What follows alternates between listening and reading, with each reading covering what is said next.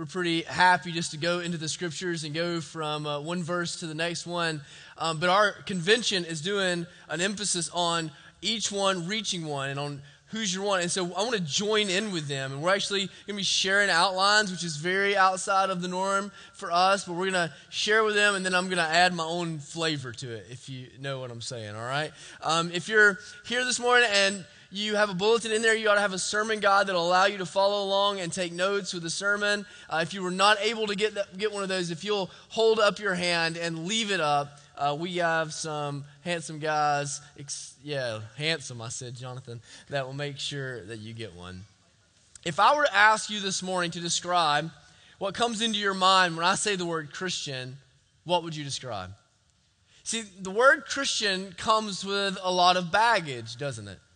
For some of you, when you think of a Christian, you think of a grandmother that is godly and faithful, that is praying for you, and that since before you were even old enough to understand what any of this was about, was always telling you about the Lord and telling you about his faithfulness and telling you about Jesus and telling you about how she had been saved by him.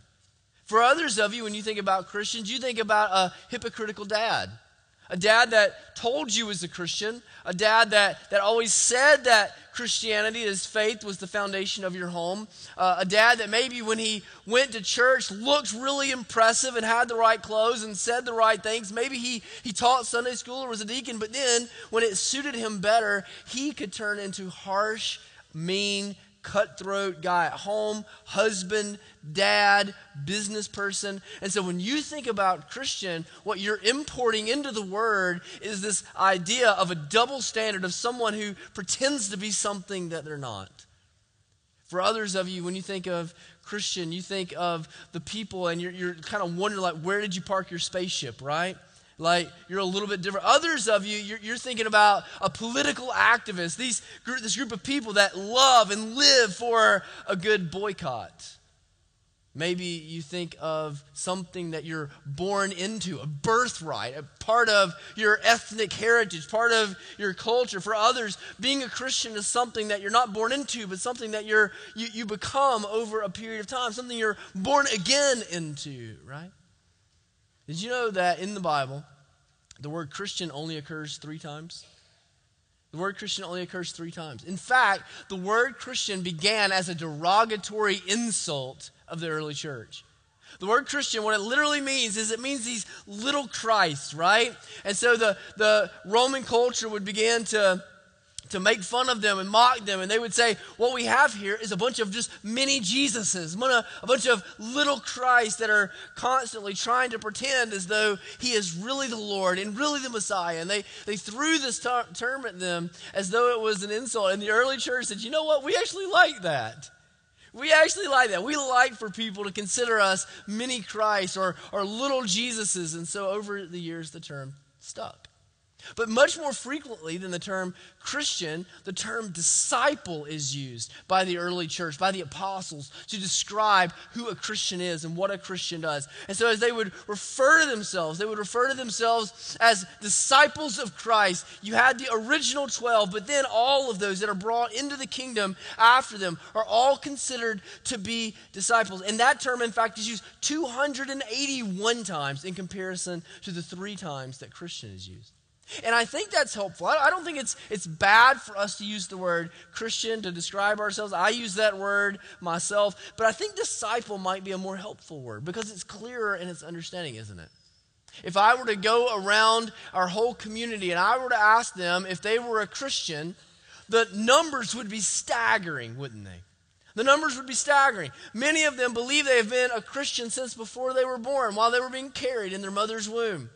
And so if I were to go house to house, though there may be no resemblance of Christ in the home or in the life or in the person, they would say, yes, I am a Christian. But if I were to go around our community and I were to ask them, are you a disciple of Jesus? Are you a disciple of Jesus? There would be some hesitation. Matter of fact, perhaps even if I did that same survey among our very congregation here at Iron City, I would get unanimous, yes, I am a Christian, but there would be perhaps pause as you consider and contemplate, am I actually a disciple of Jesus? Because what we understand is that a disciple of Jesus denotes a higher degree of devotion, a degree of discipline, a degree of focus, a degree of having your life and your priorities set in a particular direction and calibrated around a particular theme, so that you might say, I am a Christian, but I don't know that I am a disciple. Yet in the New Testament, the terms are synonymous. They are one and the same. A Christian is a disciple, and a disciple is a Christian. They cannot be separated apart. And so this morning, that's what we're going to look at. I want us to look at what it means to be a disciple of Jesus. What it means to be a disciple of Jesus. If you have your Bibles, would you turn with me to Matthew chapter 4? Matthew chapter 4. If you're with us when we preach through Matthew, your Bible probably just falls open to Matthew, right? If you get to Matthew chapter 4, would you stand with me as we prepare to read God's word together?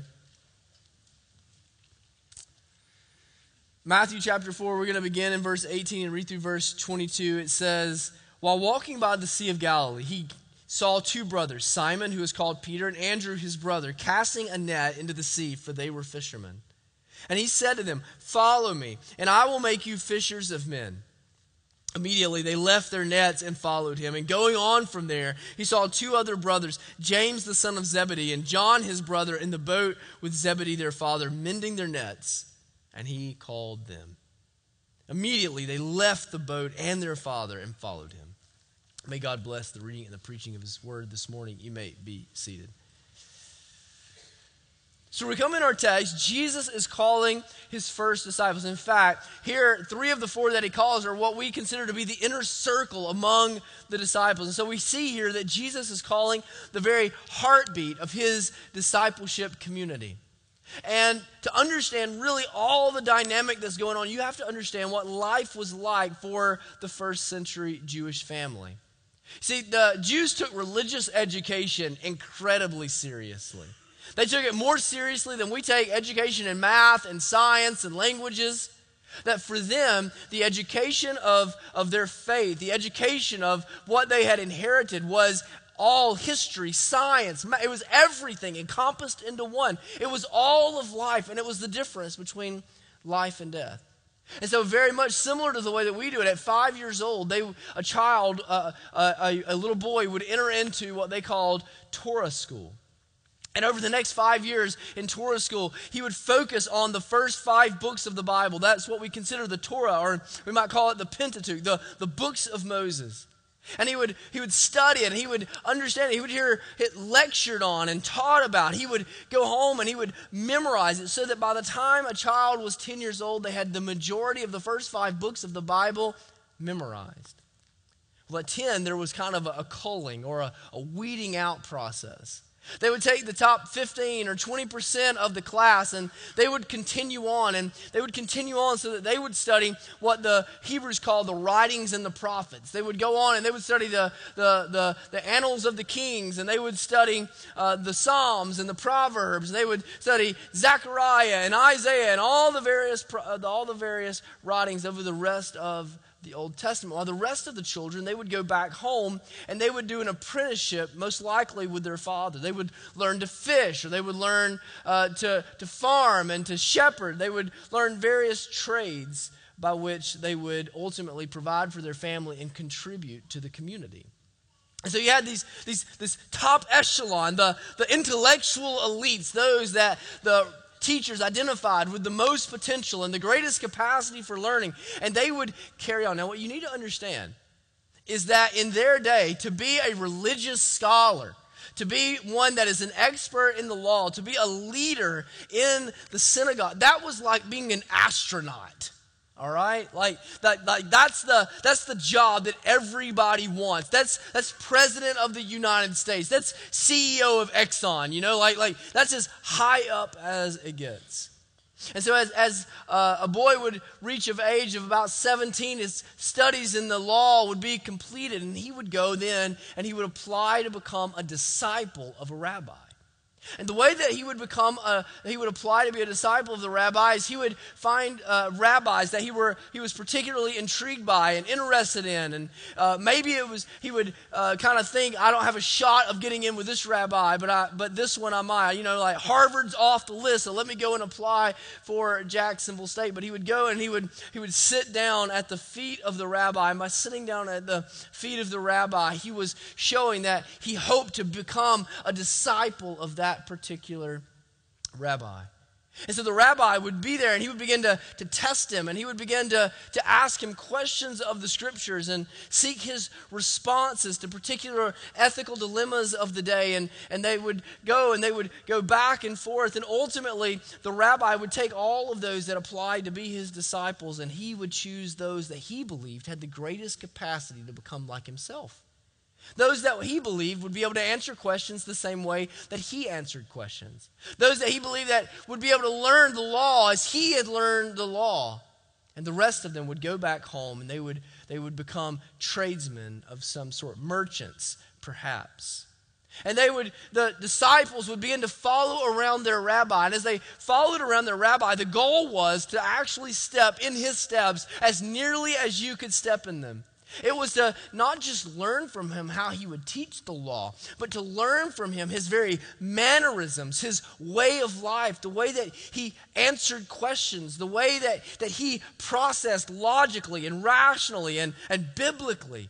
So much so that if a disciple of the rabbi was to teach, you would hardly be able to discern the difference if things had gone well from the rabbi himself being able to teach.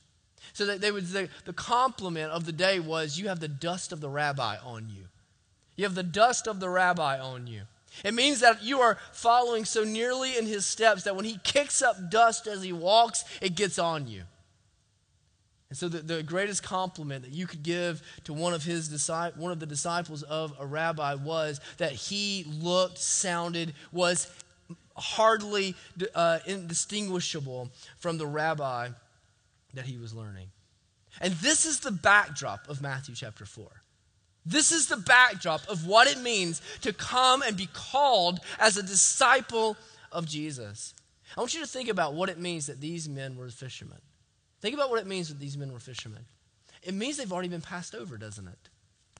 It means that they already haven't made the cut. It means they were already considered not to be among the intellectually elite. They were already considered to be disqualified from being experts in the law, disqualified intellectually, disqualified from a capacity and ability standpoint to be able to go and to be a leader, a prominent member of their society, and that they had been discerned to be mediocre at best, average at best. And yet Jesus goes to them. Jesus calls them. Jesus finds them. And Jesus says, I want you to be my disciple. They didn't come and sit down at his feet. They didn't apply to be disciples. Jesus went and he called them and he said, I want you to come and to follow me. Now think about this.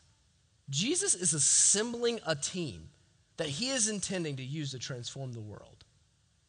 Jesus is assembling a community of disciples that he intends to build a church from, to start a movement from, that will ultimately revolutionize the way that people understand how they relate to God and how God relates to them and how they can be joined and reconciled, how he is going to start and establish something that even 2,000 years after the fact, we are still gathered in his name, teaching the same things that he was teaching.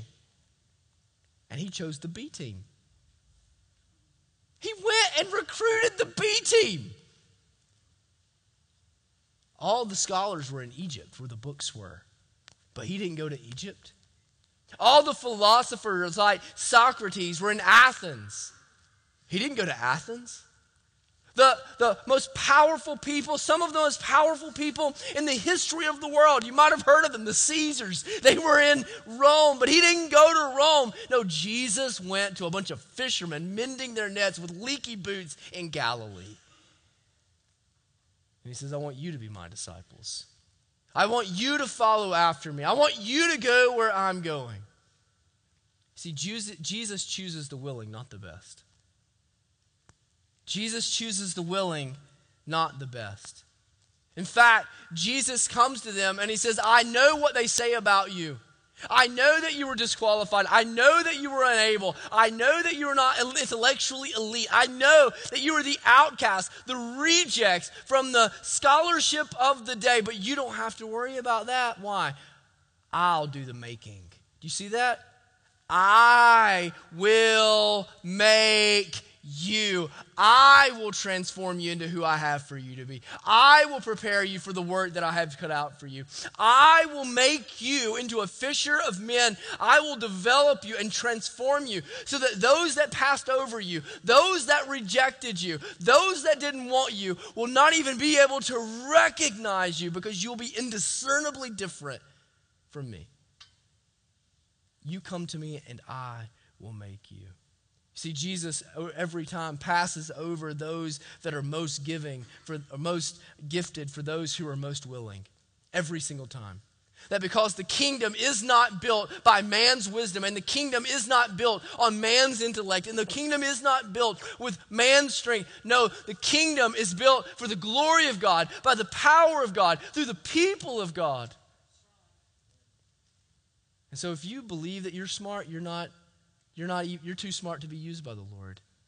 If you believe that you are strong enough, you are too strong to be used by the Lord. In fact, not a single one of you is disqualified from serving as a disciple of Jesus. Not a single one of you is too weak. Not a single one of you is too dumb. Not a single one of you is too bad of a test taker. Not a single one of you has too checkered of a past. Not a single one of you has too little Bible knowledge to be used by the King of Glory for the advancement of his name. None of those things disqualify you from the task. The only thing that disqualifies you is if that you actually believe you're able enough. If you actually believe that you can do it. See, I think that's the point of what he's driving home in Matthew chapter 11. You remember in Matthew chapter 11, that's when John the Baptist's disciples, they go and they seek after Jesus. We talked about that a few weeks ago, actually, and they say, are you really the one? And do you remember how he describes John the Baptist? He says, this is the greatest man ever born of a woman. That's all of them, right? That's all of them. That out of all the men that have ever been born, out of all the men that have ever taught God's word, out of all of the prophets that have ever uttered on behalf of God, there is none that is greater than this one. But, the one who is least in my kingdom, the one who is least in my discipleship community, the one who is considered the least able, the least smart, the least strong, the least impressive, the least charismatic, is greater than John the Baptist. Greater than John the Baptist. You know, when I think about that, a lot of times I think about myself. You ever just feel that way? Like out of 2,000 years of God building his kingdom through Jesus, out of all the Christians that are around Calhoun County and all the ones that are around the United States and all the ones that are around the world, there are a lot of weeks where I think I am least of all.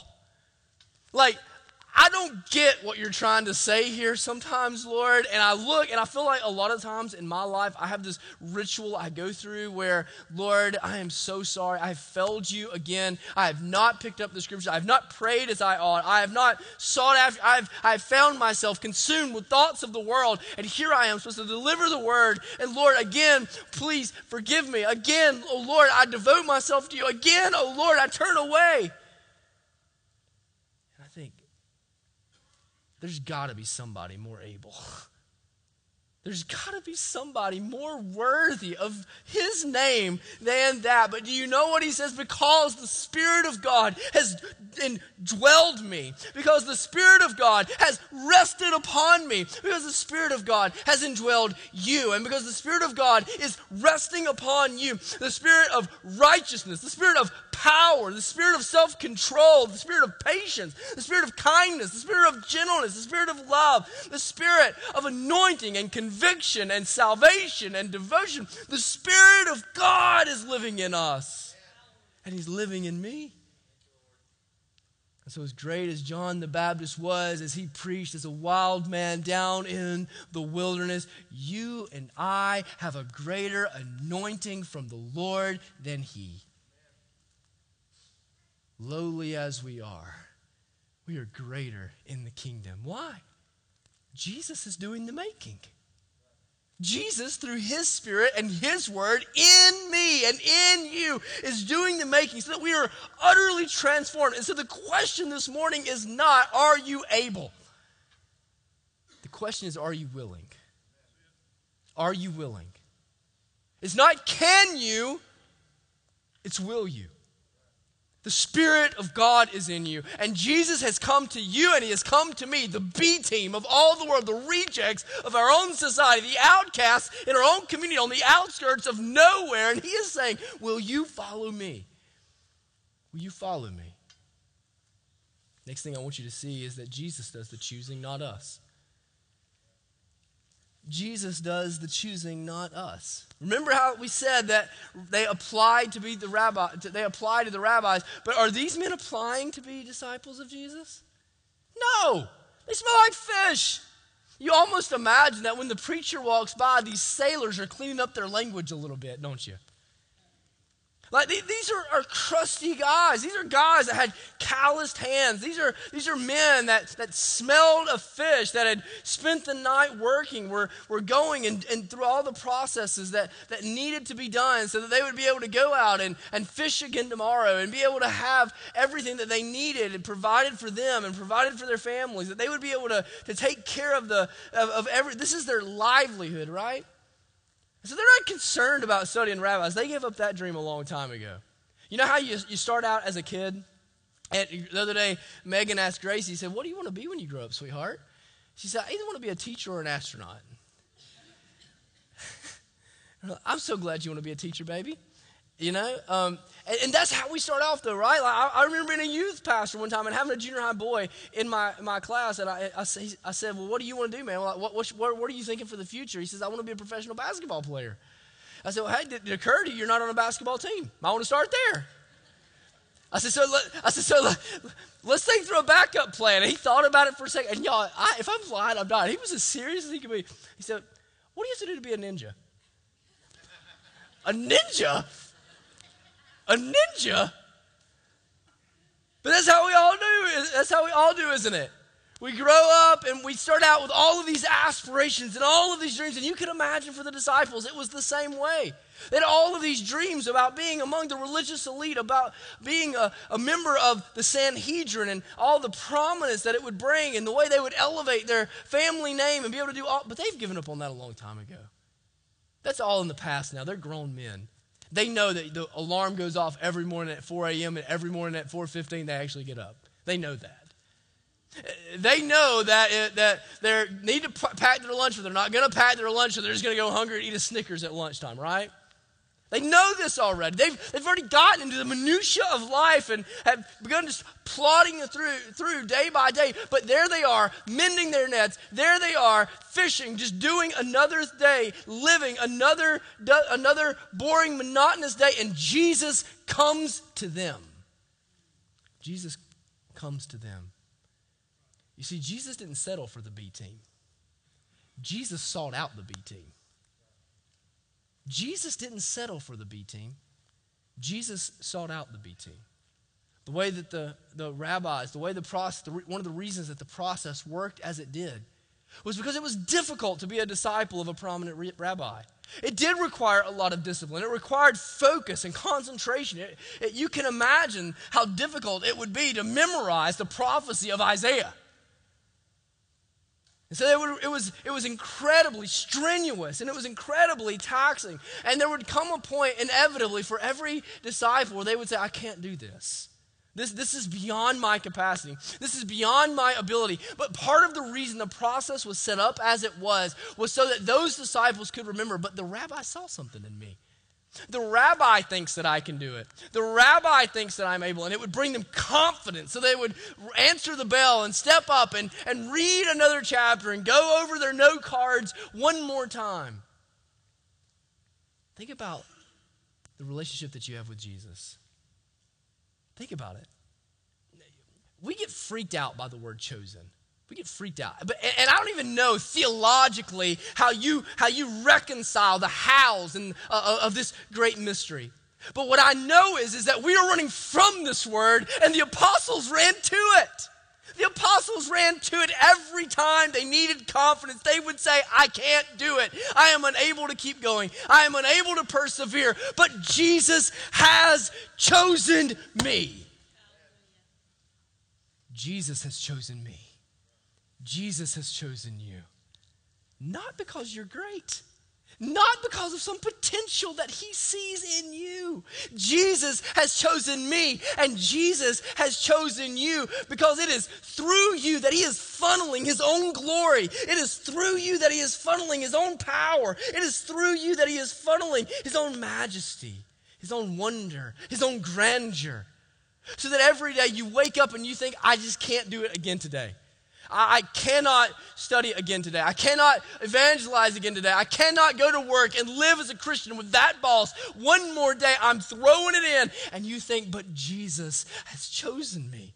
Jesus is enabling me. Jesus is making me. Jesus is transforming me. This was the hope that the apostles would go to again and again as the ministry got hard, as Christians were being transformed into martyrs. They again and again would go to this fact, but God has sought us out. God has found us when we were not seeking Him. No one is righteous, not one. No one is seeking after Christ, except Christ is seeking after us. So we can say, and those whom He predestined, He also called. And those whom He called, He also justified. And those whom He justified, He also glorified. Who shall bring a charge against God's elect? It is God who justifies. No, in all these things, we are more than conquerors through Him who loved us. For I'm sure that neither death, nor life, nor angels, nor rulers, nor things present, nor things to come, nor powers, nor height, nor depth, nor anything else in all creation will be able to separate us from the love of God in Christ Jesus our Lord. Do you feel your spine stiffening? Do you feel your confidence rising as you face down the barrel of the Christian life and you remember it's not dependent on you? It's not about how strong you are. It's not about how tough you are. It's not about how good you are. It's about being full of Christ, filled with the Spirit, pressing on in the mission that we have given to us. See, our confidence falters because our faithfulness falters. Isn't that why your confidence in the Lord shakes up? Because you understand how unfaithful you are? You say, yeah, I know, He can save everybody, but you don't know my story, bro. I know that He can work through anybody, except He's never met anybody as lazy as I am, right? And we hear all these responsibilities that we're supposed to do. We're supposed to disciple our children and reach our community and build a church among the nations. We're supposed to be His witnesses at work and His witnesses at school. We're supposed to love Him with our money and love Him with our time and still raise up our kids. And at the end of the day, we're just so tired. And we understand that as badly sometimes as we want to honor the Lord, we just don't. We just don't. And so our confidence begins to erode, because our faithfulness is already eroded. So how can we have confidence for the task? How can we have confidence that we can accomplish anything for Jesus' glory? It's because of what Jesus Himself said in John chapter 15, verse 16. You did not choose me, but I chose you and appointed you that you should go and bear fruit.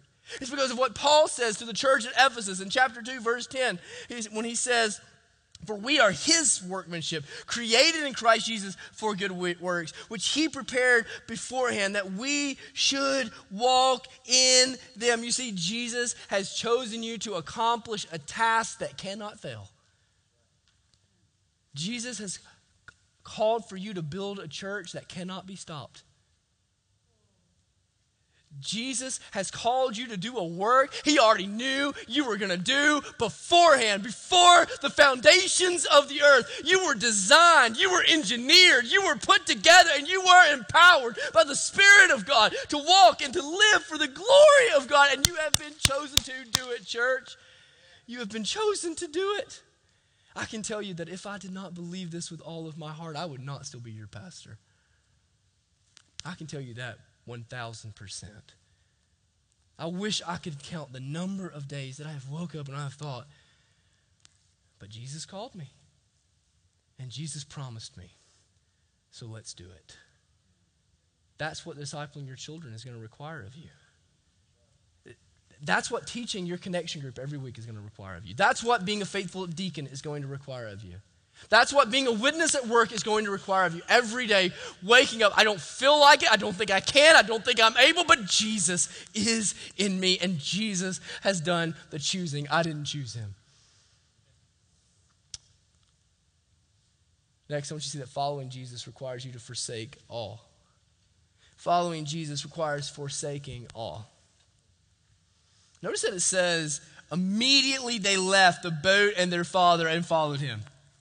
Immediately they left the boat and their father and followed him. So throughout the New Testament, as you read the word immediately, again, as it comes up over and over, what you discover is that often the word immediately is used to show the authority of Jesus, the sovereignty of Jesus. So Jesus is in a boat and the storm comes and it rocks against the boat and it looks like it's going to cause the boat to sink. And Jesus speaks, and what happens? Immediately. Immediately the waters are as flat as glass. And then do you remember what he says? Immediately the boat gets to the other side of the shore, doesn't it? Immediately. To show that he has power over the storm. To show that he has power over the creation. He has power over the boats. A man comes to him and he's struck with leprosy. Unclean, unfit, can't even be a part of the society. Can't even go and hug his kids and be kissed by his wife. Not accepted, turned away at the door of the temple. He comes to Jesus and Jesus tells him to be clean. And what happens? It says immediately he is healed. He has power over sin. He has power over death. He has power over impurity. He is sovereign over all of these things. And by the sound of his voice, he is able to lay all of those things down. Is there any wonder that when he walks up to these men that hardly know him and he says, follow me and I will make you fishers of men, that they hear the authority of his voice, they know the sovereignty of his call, and they drop down everything and begin to follow after him? Think about the things that it says. It talks about how they're there in the boat and then they leave the boat behind. It tells us that they're mending the nets, and they just drop the nets there, and they go. They're with their father Zebedee, and they say, "Hey, Pops, peace out. You're gonna have to handle the business. We got to go."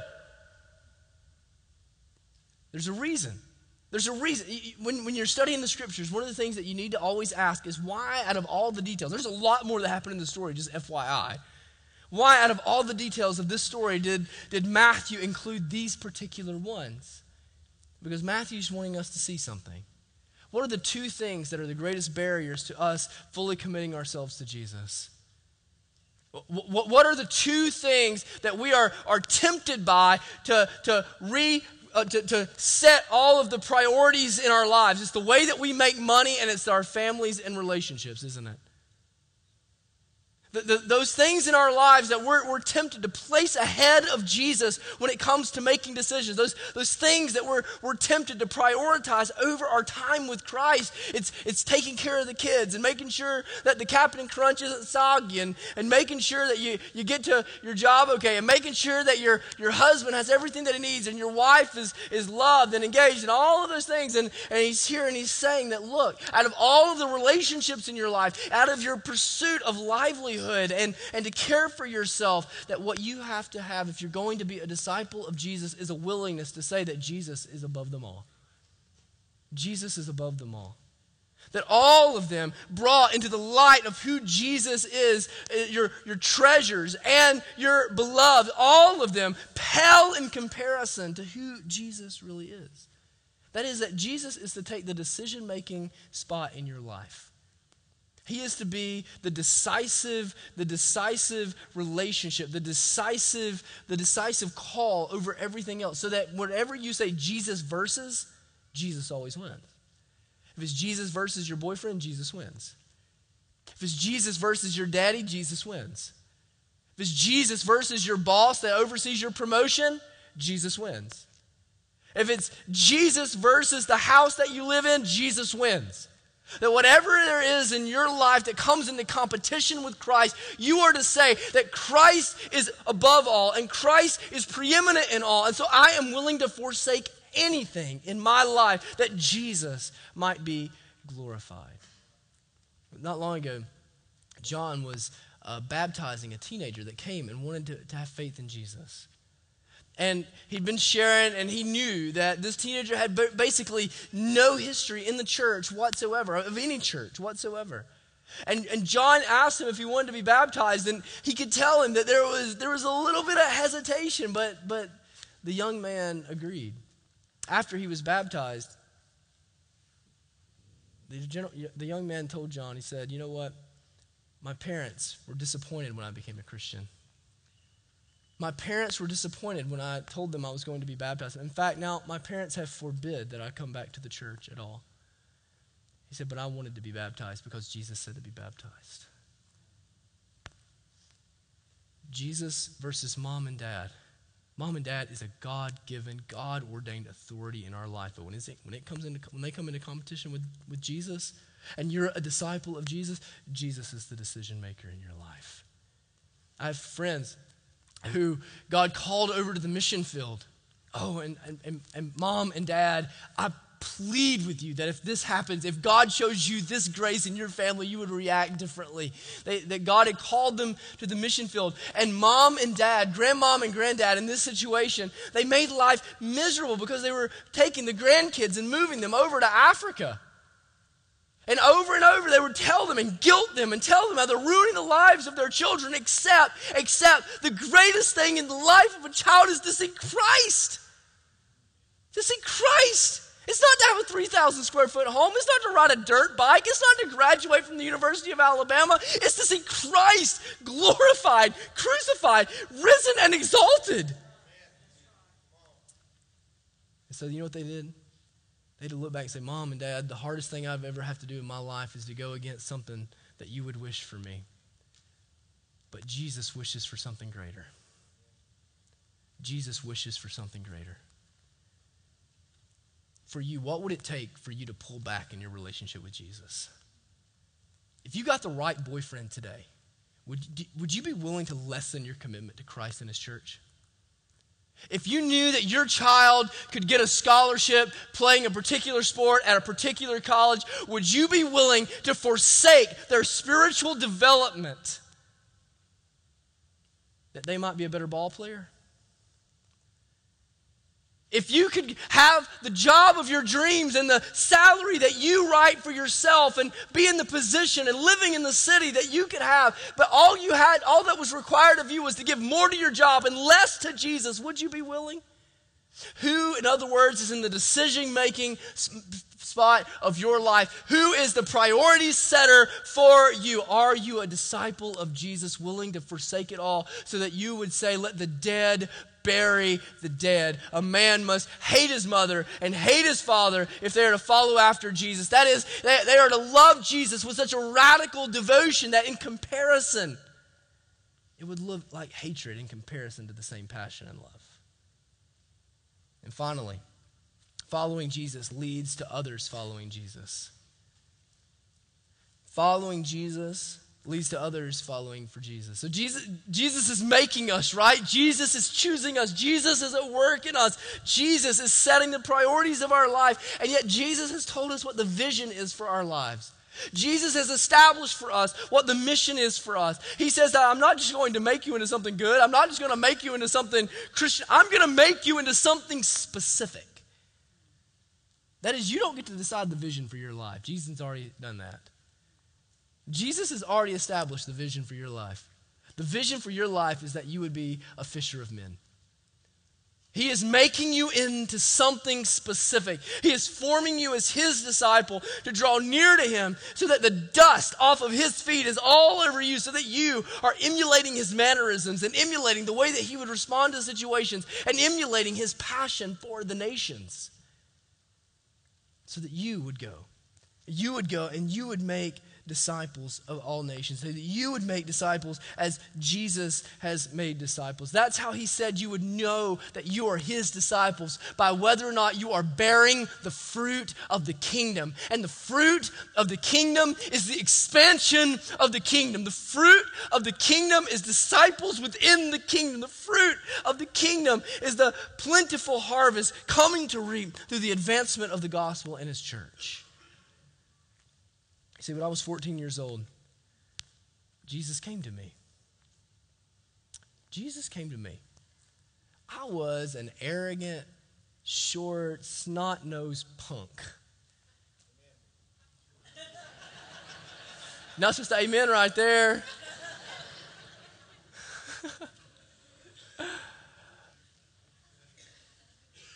But Jesus came after me. And Jesus came looking for me. I wanted to live for myself. That's a battle I'm still fighting. I had no thoughts of the grandeur of God. I could hardly string 3 sentences together in a class presentation, and Jesus came to me, and Jesus saved me, and Jesus made me a preacher. A year after that, Jesus came to my daddy, and he saved my daddy. Everything in our house changed. Everything was made new. Jesus came to Red Road 55 and he found the hells. And do you know how he found the hells? Through his church. Through his church. You see, brothers and sisters, we are the method of the advancement of the gospel. We are the method of the building of the kingdom. We are the method that Jesus is using to find the living stones from which he will build his kingdom. We, me, and you are the method, as incompetent as we are, as foolish as we are, as sinful as we are, as weak as we are. Christ has come, and he has come to us that he might go through us to our community and to advance the gospel throughout Calhoun County and to the ends of the earth. So yeah, we can't do this, but he can. We find in ourselves resistance, but he is willing. Church, are you willing? Are you willing? So here's what we're asking you to do this year. I want you to think through, first of all, in the last 5 years, who's in the kingdom because of you? Who's in the kingdom because of you? And I want you to ask yourself, if it's nobody, Jesus does the saving, but is there nobody in the last 5 years that Jesus would save through me that I know? Nobody? So this year, let's endeavor before the Lord by his grace, by his power, by his majesty, for his glory to do differently than that. I want you to think of one name, one person that you can go and you can find with the gospel and to bring them into the kingdom. One person that you intend to do everything by your power to bring to faith this year. One name that you intend to every single day in prayer bring before the throne of God. One name that you intend to have lunch with and breakfast with and coffee with. One name that you intend to love well at work and to share the gospel with the world. One name that you intend to invite to church and invite back to church and invite to church again that they might hear the gospel. One name. Who's your one? Who's your one? Because you see, God has uniquely equipped you. And he has sovereignly placed you so that you can reach people that I can't reach. So that you can reach people that Mark can't reach and that Alan can't reach. So who's your one? And this morning, I wonder if maybe you're the one. I wonder if maybe you're the one. I wonder if this morning you would say, I have lived all of my life believing I was born as a Christian, believing that I was Christian by birthright, believing that I was Christian because I did good things and came to church occasionally, believing that I was a Christian because I knew who Jesus was and I believed that Jesus was raised from the dead. But in my life, there is no evidence that I am actually a disciple of Jesus. And I wonder this morning if you would come and you would humble yourself before the Lord Jesus and you would say, Jesus, come in and be the center of my life. Be the decision maker in my life. Save me and transform me. Oh, I wonder this morning if Jesus has come and he has found you. Today, do not do not leave again as though it is just another thing. It is supernatural work of the Almighty if you feel the conviction of the Spirit in your life this morning. We're going to have men down here that want to receive you. If you want to just check on the back of the card and put in the offer plate that you would like more information on salvation or coffee with that,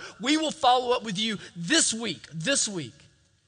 But respond to the gentleness, the kindness of our Lord. Let's pray together. Hi, I'm Cody Hill. I'm the lead pastor here at Iron City. Thank you so much for connecting with us online. I hope in the days ahead that we'll have an opportunity to connect with you in person. On our website, ironcity.org, you'll see a number of different opportunities that you have to connect with our church and opportunities that we're seeking to engage our community and minister to our church family. I'd like to especially invite you to come and be a part of one of our connection groups that meet at 9 o'clock immediately preceding our Sunday morning worship service. You'll find that we're not a perfect church, but we are a passionate church. We take following Jesus very seriously, but we try not to take ourselves too seriously. So I hope you'll come this Sunday at 10:15 and worship with us and let us get to know you a little bit better.